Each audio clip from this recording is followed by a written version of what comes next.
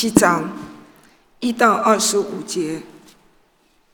弟兄们，我现在对明白律法的人说，你们岂不晓得律法管人是在活着的时候吗？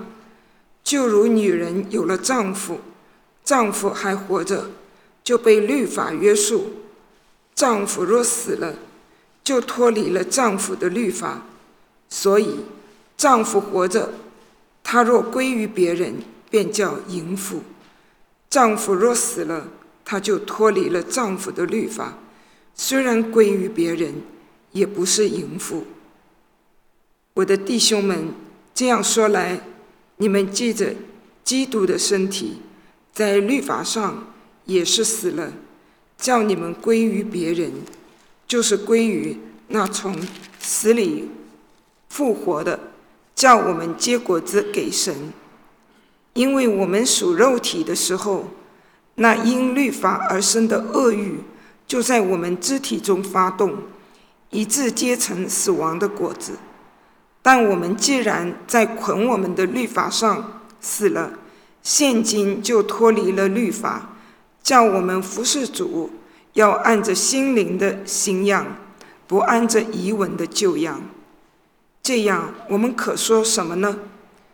律法是罪吗？断乎不是，只是非因律法，我就不知何为罪。非律法说不可起贪心，我就不知何为贪心。然而罪趁着机会，就急着诫命，叫诸般的贪心在我里头发动。因为没有律法，罪是死的。我以前没有律法，是活着的，但是诫命来到，罪又活了，我就死了。那本来叫人活的诫命，反倒叫我死，因为罪趁着机会，就急着诫命引诱我，并且杀了我。这样看来，律法是圣洁的，诫命也是圣洁、公义、良善的。既然如此，那良善的是叫我死吗？断乎不是，叫我死的乃是罪。但罪借着那良善的叫我死，就显出真是罪，叫罪因着诫命更显出是恶极了。我们原晓得律法是属乎灵的，但我是属乎肉体的，是已经卖给罪了。因为我所做的，我自己不明白；我所愿意的，我并不做；我所恨恶的，我倒去做。若我所做的是我所不愿意的，我就因承律法是善的。既是这样，就不是我做的，乃是住在我里头的罪做的。我也知道，在我里头，就是我肉体之中没有良善。因为立志为善由得我，只是行出来由不得我。故此，我所愿意的善，我反不做；我所不愿意的恶，我倒去做。若我去做所不愿意做的，就不是我做的，乃是住在我里头的罪做的。我觉得有个律，就是我愿意为善的时候，便有恶与我同在。因为按照我里面的意思，我是喜欢神的律，但我觉得肢体中另有个律和我心中的律交战，把我掳去，叫我服从那肢体中犯罪的律。我真是苦啊！谁能救我脱离这取死的身体呢？感谢神，靠着我们的主耶稣基督，就能脱离了。这样看来，我以内心顺服神的律，我肉体却顺服罪的律了。阿们。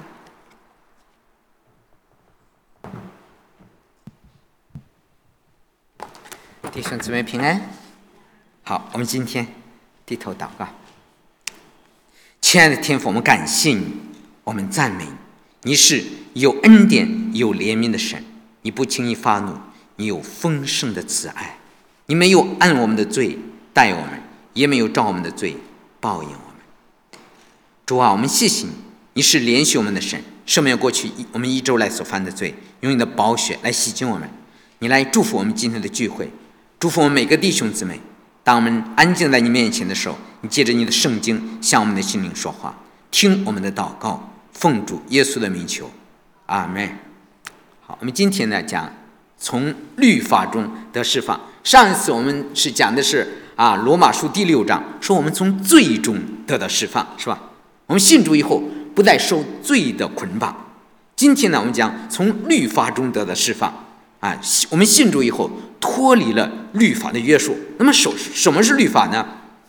英文的律法呢，这个字就是 law， 是吧？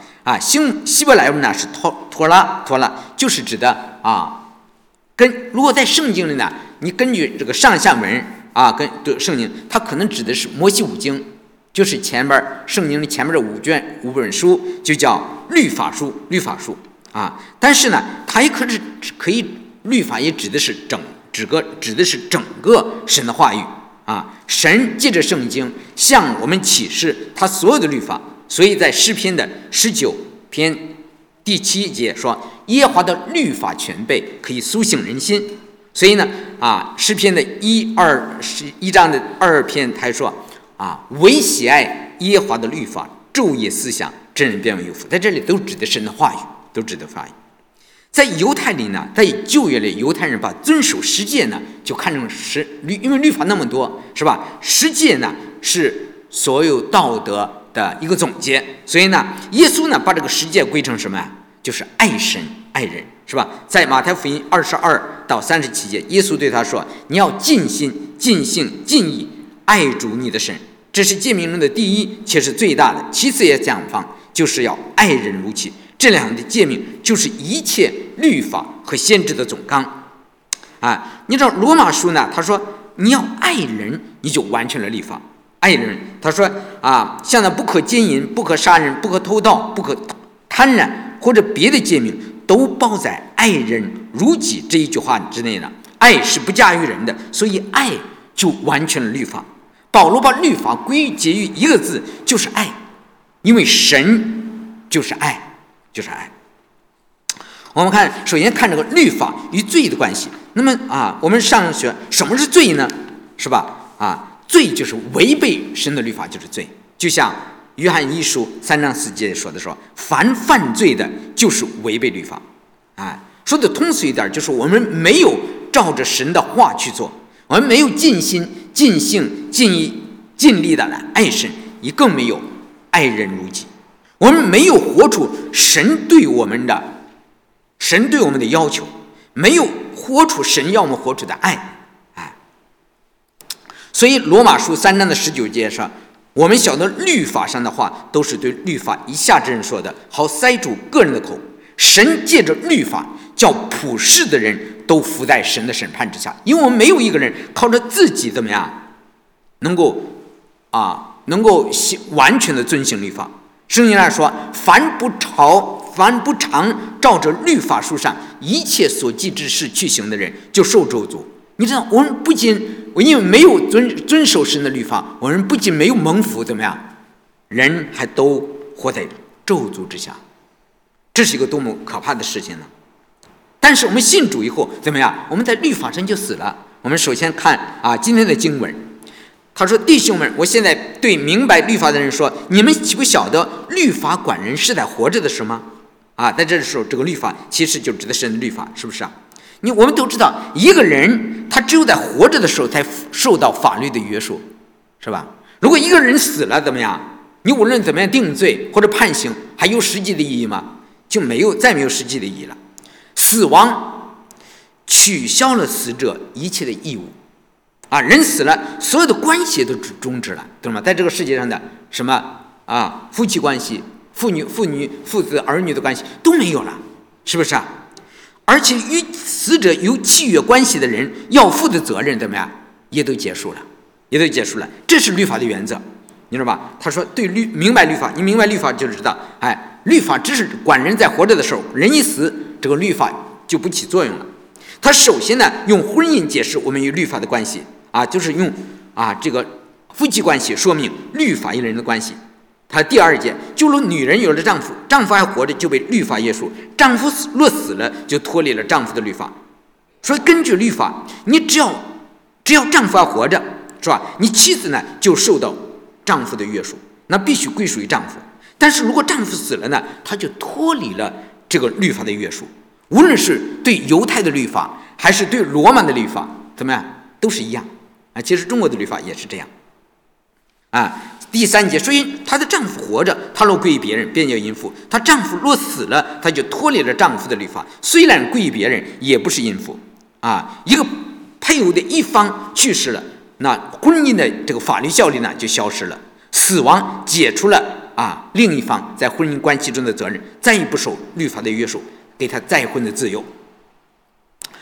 他这个说什么呢？他说第4节说，我的弟兄们，这样说来，我们借着基督的身体，在律法上也是死了，叫我们归于别人，就是归于那从死里复活的，叫我们结果子归时。保罗在这里从人的律法转到什么呀？转到神的律法，说只要我们还活着的时候，我们就服在律法的约束之下受律法的约束，就好像我们从前是嫁给了什么嫁给了律法，知道吧？因为嫁给了律法，我们没有一个人是自由的。可我们现在怎么样？我们现在信了主，与基督同死，律法在我们身上怎么样？完全的失去了它的效力。我们在律法上死了，因为耶稣在十字架上的死满足了律法对我们的要求。我们只要与基督联合我们像旧的律法怎么样？就完全的死亡。死亡解除了我们在律法上的义务，他也再也不能追讨我们的法律责任。我们怎么样？我们现在可以自由了，是吧？因为我们与基督一同复活，我们已经成为一个新人。我们因为与基督联合，怎么样？我们活出一个新的生命，活出一个生命，赐给我们，耶稣赐给我们不受律法约束的自由。我想你明白了，就好像我们从前嫁给了律法，是不是啊？我们今天在向着律法死掉了已经我们的旧人已经完全的死掉了。这个死亡结束了我们跟律法之间的婚约，懂了吧？允许我们改嫁给谁呀？要改嫁给基督，就是归纳叫我们从死里复活的，叫我们结果子给神。我们今天属于主，我们开始一个真正的新的生命，是吧？所以我们得救的人，我们真正的重生得救的人，我们不再活在罪中，也不再受律法的约束，而能够结出成圣的果子来，活出一个新的生命。那么律法那干什么呢？律法的作用是什么呢？的第七节说，这样说来，我们可说吗？律法是罪吗？断乎不是，只是非因律法，我就不知何为罪。你说吧，没有律法，我们就不知道什么是罪，懂了吧？律法的功用就是让我们知道什么是罪。你知道，有些原始部落的人，我有时候在看一些东西。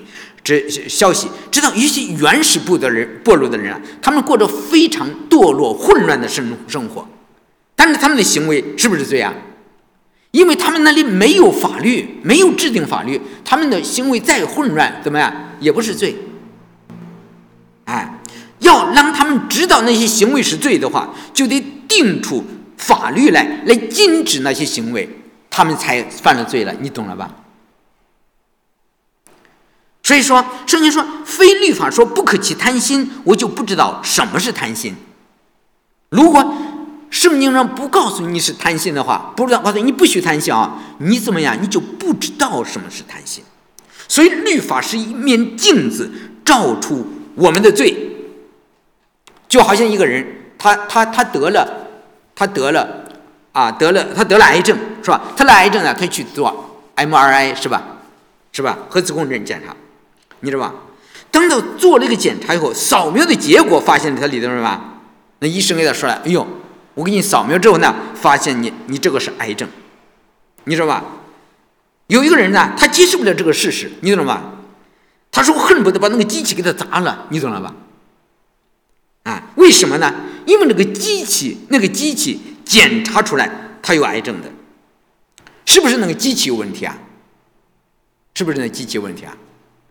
不是那个机器有问题，是不是啊？只是如果不给你那个机器不给你扫描的话，你就不知道你自己得了癌症。所以一个人得了癌症，他不能怪那个核磁共振仪，是不是啊？不是机器使你生了癌症，而是怎么样？而是你有了问题，是你有病。如果你没有病的话，那个机器也照不出癌症来，是不是啊？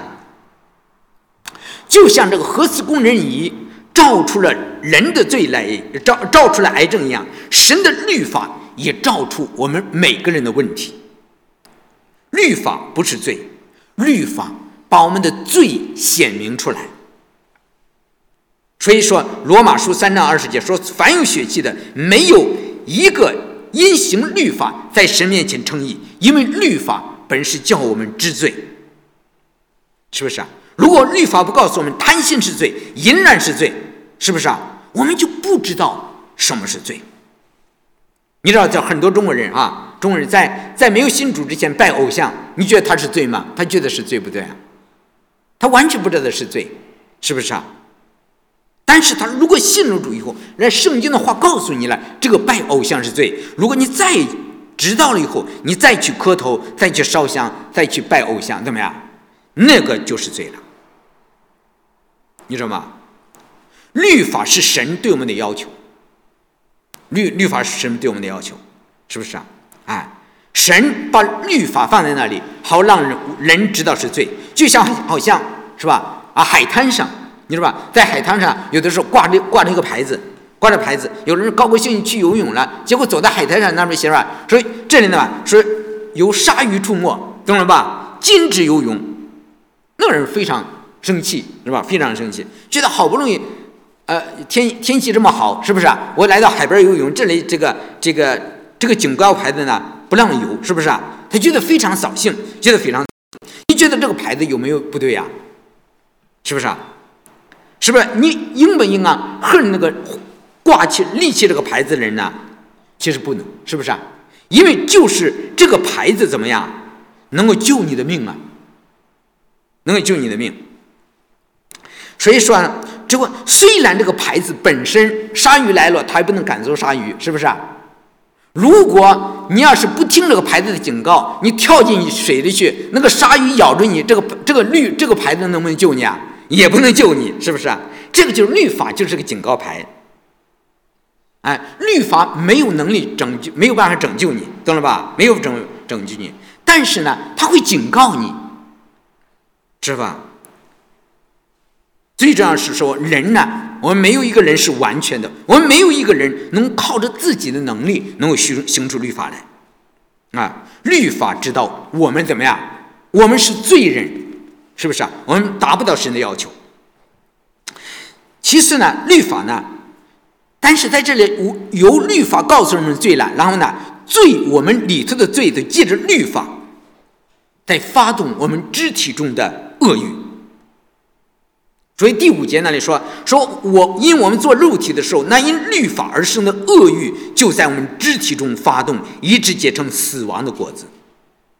你知道吧？哎，每一个人在没有信主之前，他是属肉体的人，是不是啊？欲望都在每个人的心里啊，这个欲望会让人去顺从着肉体的私欲去犯罪，结果就是什么呀？就是死亡。而且在这里知道吗？尤其是人心中的罪怎么样？你看第8节说，然而罪趁着机会叫诫命，借着诫命叫猪般的贪心在我们里面发动，因为没有律法，罪是死的。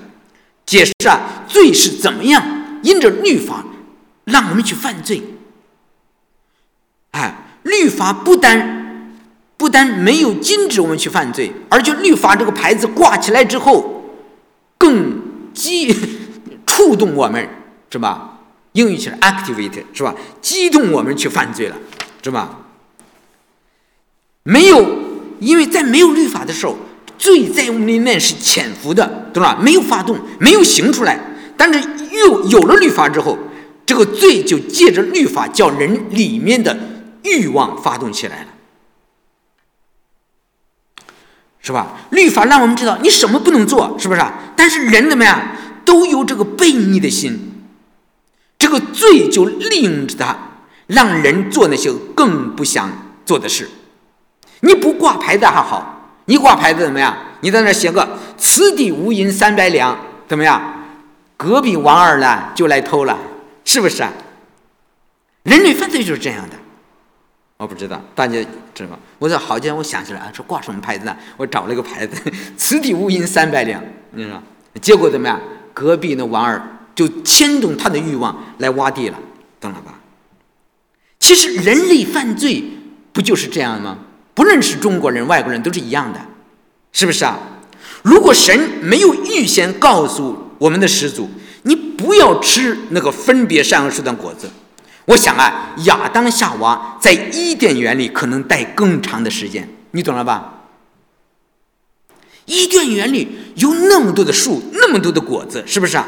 他们不一定对这棵树有那么大的兴趣。毕竟那个伊甸园里好吃好看的果子多了去了，是不是啊？多的是。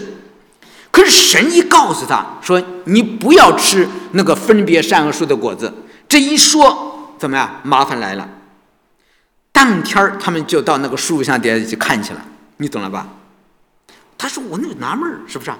别的树上的果子我都可以吃，是不是？吃了都不死，怎么这个树上果子它吃了就会死呢？你想了吧？这个分别善恶的这个思想就来了，这个知识就来了。神为什么就不让我吃呢？神这个葫芦里卖的是什么药呢？装的是什么药呢？是不是啊？他左想右想也想不通。第二天怎么样？他又出现在那个树底下了，这就给那个谁造成机会了？魔鬼造成了机会了，是吧？魔鬼早就在那里看见他了，你知道吧？中国有句话说常在河边走，怎么样？哪能不踩泥呢？你知道这一句话？我找一些国内的土话，懂了吧？你常常走在河边，你的脚怎么能够常常不湿呢？你一定早晚都会踩着泥的。结果魔鬼就瞄准了时机，借着诫命怎么样？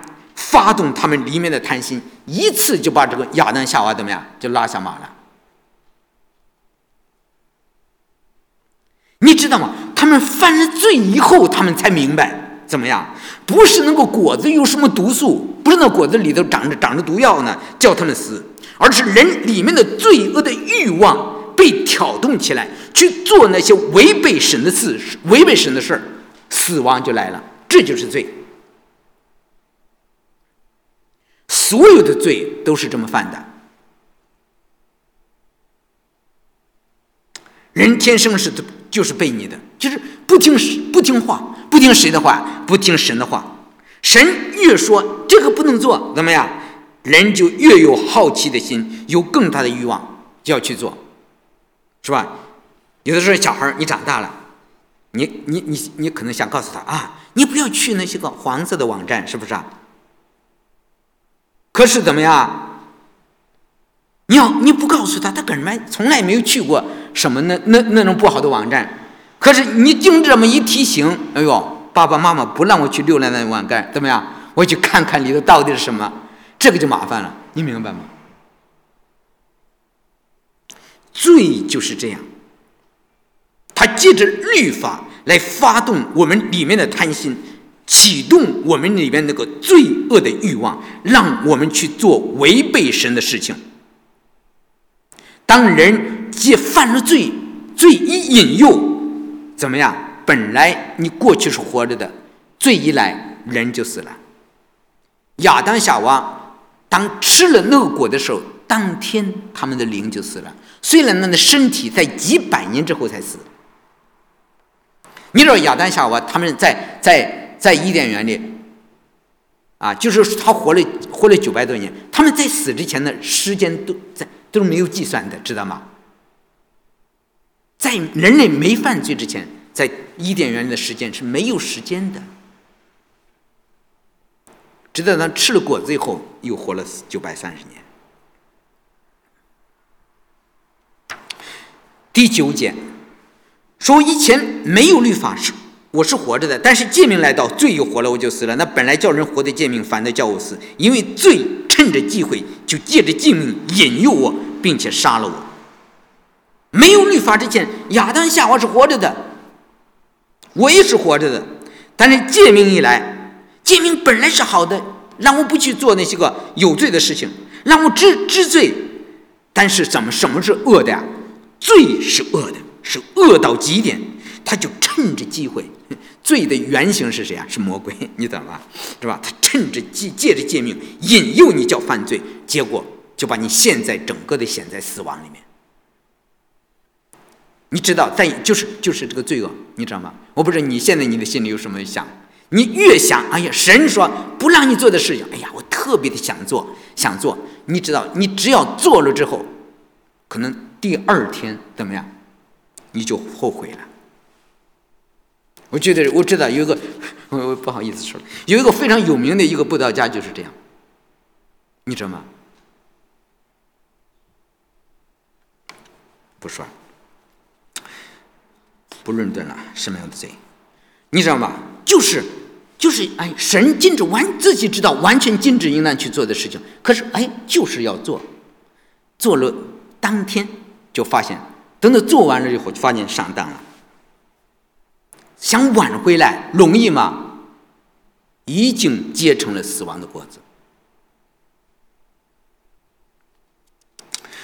啊！那么律法是不是好的呢？律法是好的，你懂了吧？12节说这样看来，律法是圣洁的，诫命也是圣洁、公义、良善的。既然如此，那良善的叫我死吗？断乎不是，叫我死的乃是罪。但罪借着那良善的叫我死，就显出真实罪，叫罪因的诫命更显出是恶极了。是律法叫我们死吗？不是，律法的本意是让我们活，懂了吧？所以说律法是圣洁的、公义的、良善的，是神的恩典，他让我知罪，让我悔改。叫我死的不是律法，而是罪。你说罪借着这个良善的律法叫我去犯罪，就让罪显得怎么样？更加邪恶了。然后呢，其实在我们每个人心里都有这样的挣扎呀，你知道吗？保罗在接下来的经文里就谈到了任何一个基督徒他所面临的挣扎。下边一个14节，我们晓得原来律法是属乎灵的，但我是属乎肉体的呀，是已经卖给罪了。因为我所得的我自己不明白，我所愿意的我并不做，我所恨恶的我倒去做。律法是好的，是属灵的，但是我是什么呀？我是属肉体的。属肉体的都是罪的奴隶。这个我指的什么？指到我们没有重生之前，我们那个旧我。肉体呢，在这个英文呢叫 flesh 是吧？它指的不是我们这个身体，而是我们那个有罪的那个罪性，那个堕落的本性，那个自私的本性。这个你比如说一个人，他非常爱和别人争竞，懂了吧？你见过这样的人吗？他从来不会跟人在一起，他过不了多少岁，他就开始就是争吵了。在他的背后，你知道吗？就是他的里面什么？这个就是他的肉体，懂了吧？比如说嫉妒、记恨别人，你想想，恼怒，懂吧？说不两句话，他那火就起来了。你知道，在他的里面，他的肉体有些东西在里面。还有比如各样污秽淫乱的事情，所有的这些都是肉体因着肉体出来的欲望都叫肉体的情欲。一个属肉体的人，他没有办法按照神的话去做，神就让我们竭力的与众人追求和睦，追求良善。可是一个属肉体的人，他就会挑起纷争来，他就会结党，他就会恼怒，他没有办法跟人和睦。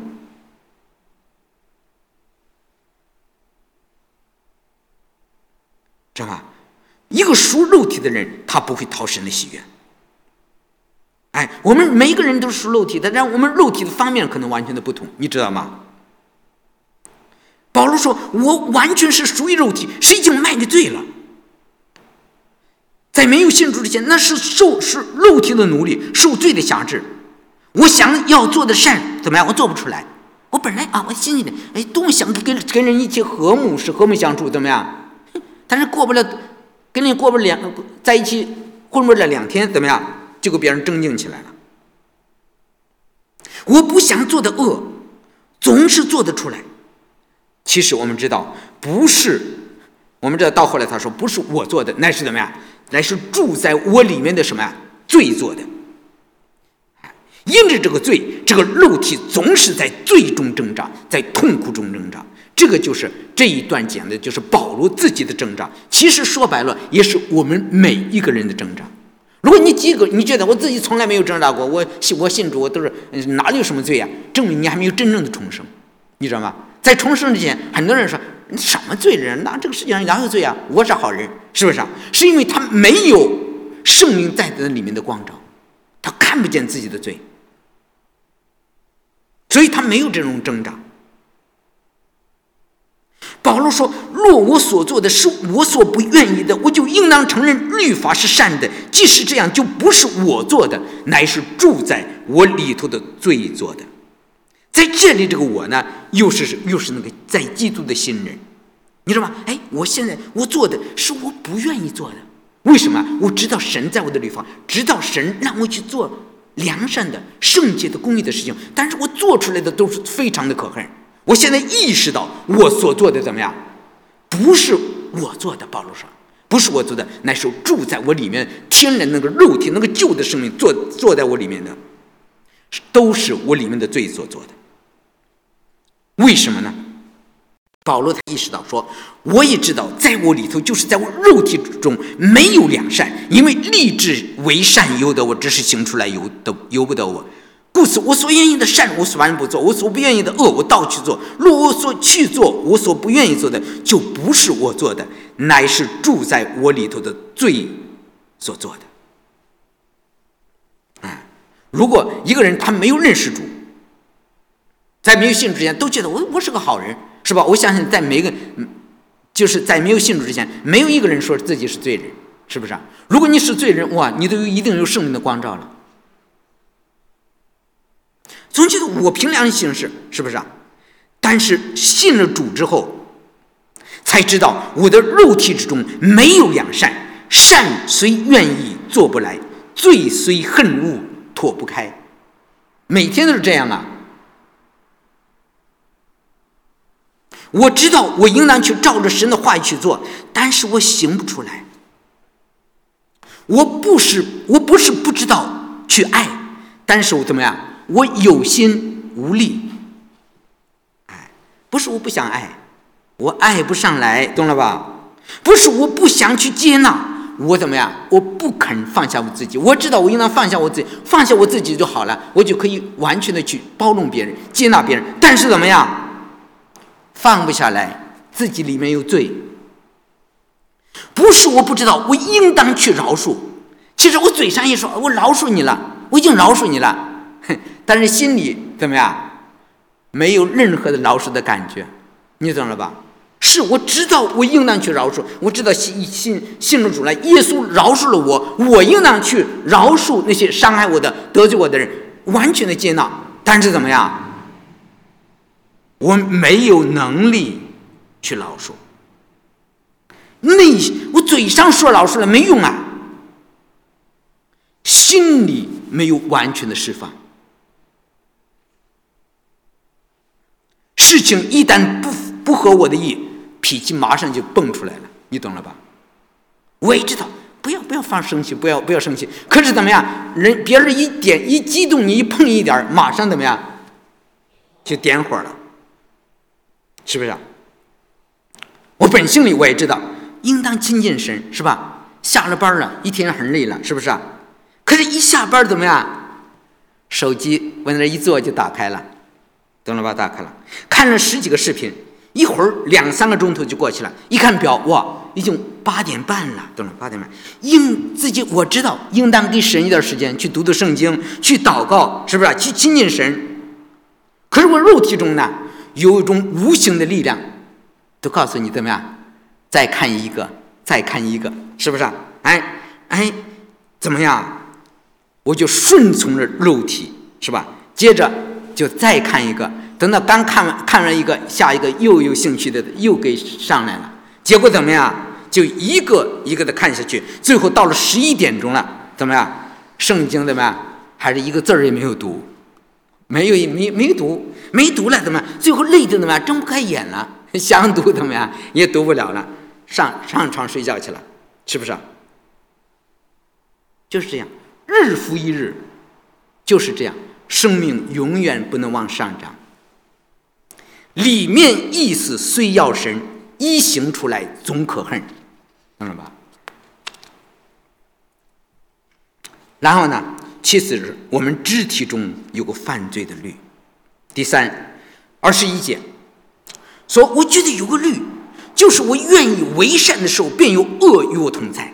因为我按照我里面的意思，我是喜欢神的律，但我觉得肢体中另一个律和我心中的律交战，把我掳去，叫我服从那肢体中犯罪的律。我一直没有提醒弟兄们，保罗在这里并没有说别人，保罗说他自己。保罗说的是谁呀？说的是我，懂了吧？保罗是说的是我内心深处的挣扎，他知道我们每个人都面对同样的挣扎，没有一个人不是这样的，都是一样，没有一个人例外，只是我们可能方面不一样，懂了吧？方面不一样。我心里知道什么是对的，我常常做不来；我心里我也知道什么是不对的，但是我每天身不由己的去做。我们每个人都在善恶的征战里面，你知道吗？我们每个人都在2个律的约束里。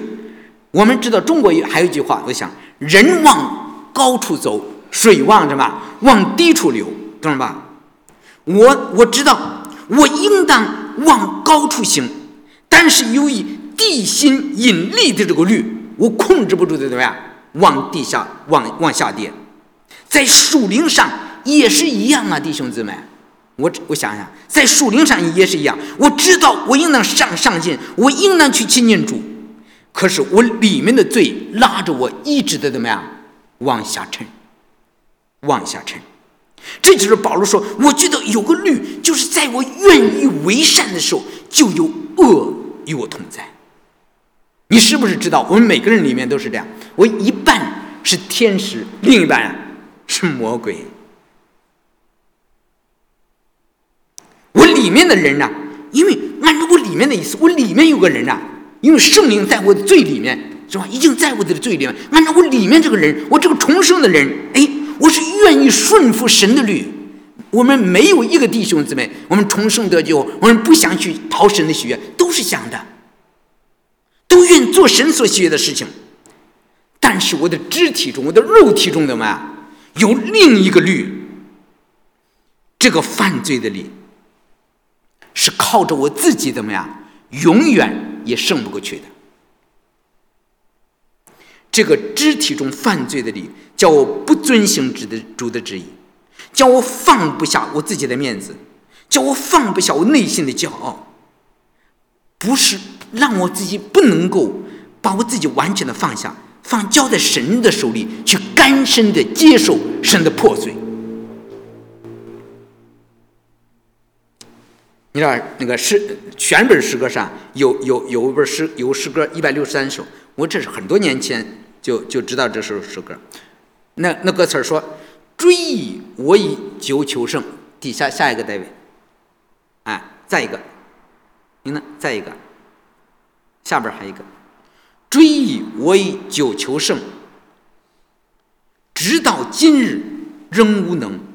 善虽愿意做不来，罪虽恨恶脱不开。里面意思总要神，一行出来总可恨。肢体的律俘虏我，挣扎奋斗不能脱。我仅以认识我自己，实在没有一点力。我的性情真丑怪，我的生命全败坏。我是已经卖给罪，自知已经无能为。肉体之中没良善，我的所有是黑暗。这是我们每个人的光景，每个人的光景。难道保罗在24节说：“我真是苦啊！谁能救我脱离这屈死的身体呢？”你知道，每个人在信主之前，我们都心安理得的享受最终之乐，是不是？每个人都这样。但是信了主以后，认识了神的道，知道什么是对的，知道什么是讨神喜悦的，但是做不出来；知道什么是不对的，什么不讨神喜悦，但是又禁不住去做。就像一位信主多年的肢体他说的，他说年轻的时候没有犯过的错误怎么样，年长的时候倒有了罪孽，懂了吧？手机成为偶像，肉欲频频发动。这种征战在我们每个人的身上都是非常真实的。没有信主之前，我们不会有这些挣扎，但是信主以后，这种挣扎就变得非常痛苦。没有信主之前，发现自己还很好的，信主又发现自己有好多的毛病哦，是吧？天天犯罪，控制不了自己，不该想的对吧？再想，不该看的还是看，不该说的说不该说的话，做不该说的事。你知道为什么这样？神让每个人都知道，你没有办法，我们没有办法自救，没有一个人能够拯救他自己，知道吗？就像我不能拔着我的头发离开地球一样，你能拔着你的头发离开地球吗？不能。正是这样，我们需要谁？我们需要耶稣基督的救赎。我知道靠我自己，我永远也没办法挣脱这个罪的捆绑，没有办法挣脱这个罪的律在我身上的捆绑。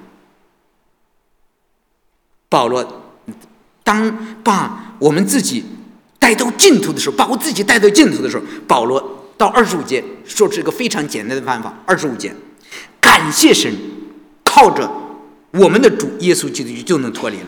这样看来，我以内心顺服神的律，我肉体却顺服罪的律了。你知道吗？你怎么能挣脱这个地心的引力啊？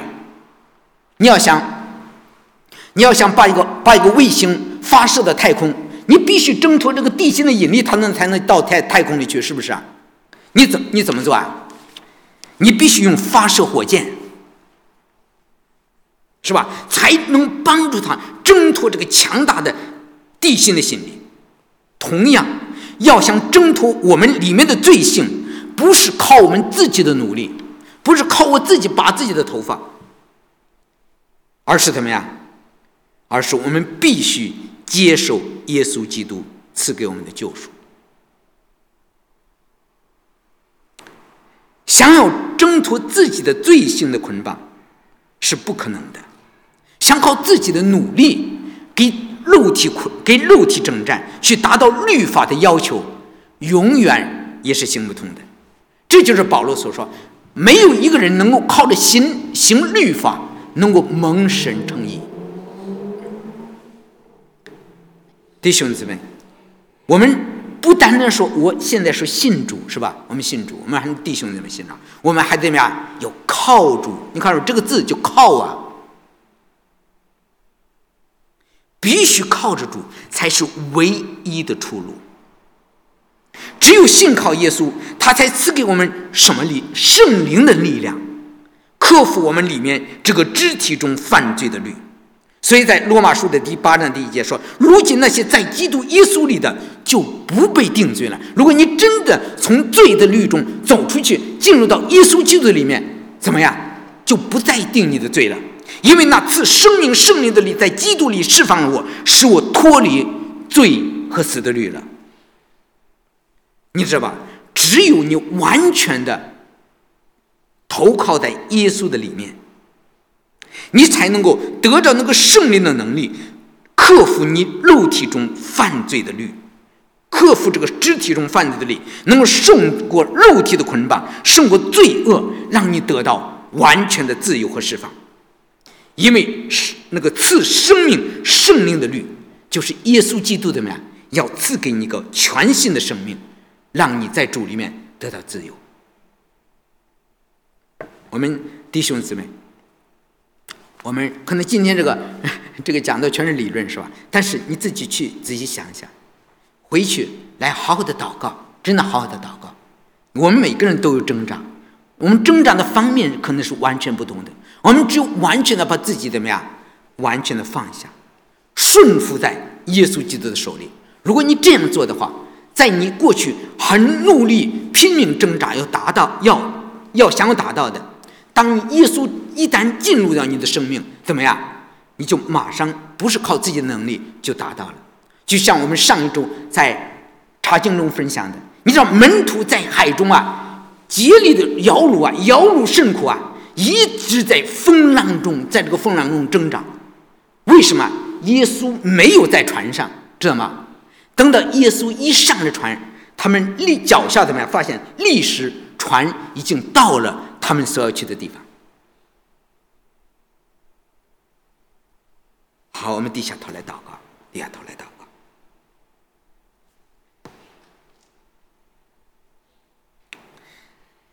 亲爱的天父，我们感谢你，我们赞美你，求你祝福我们每个弟兄姊妹，施恩给我们。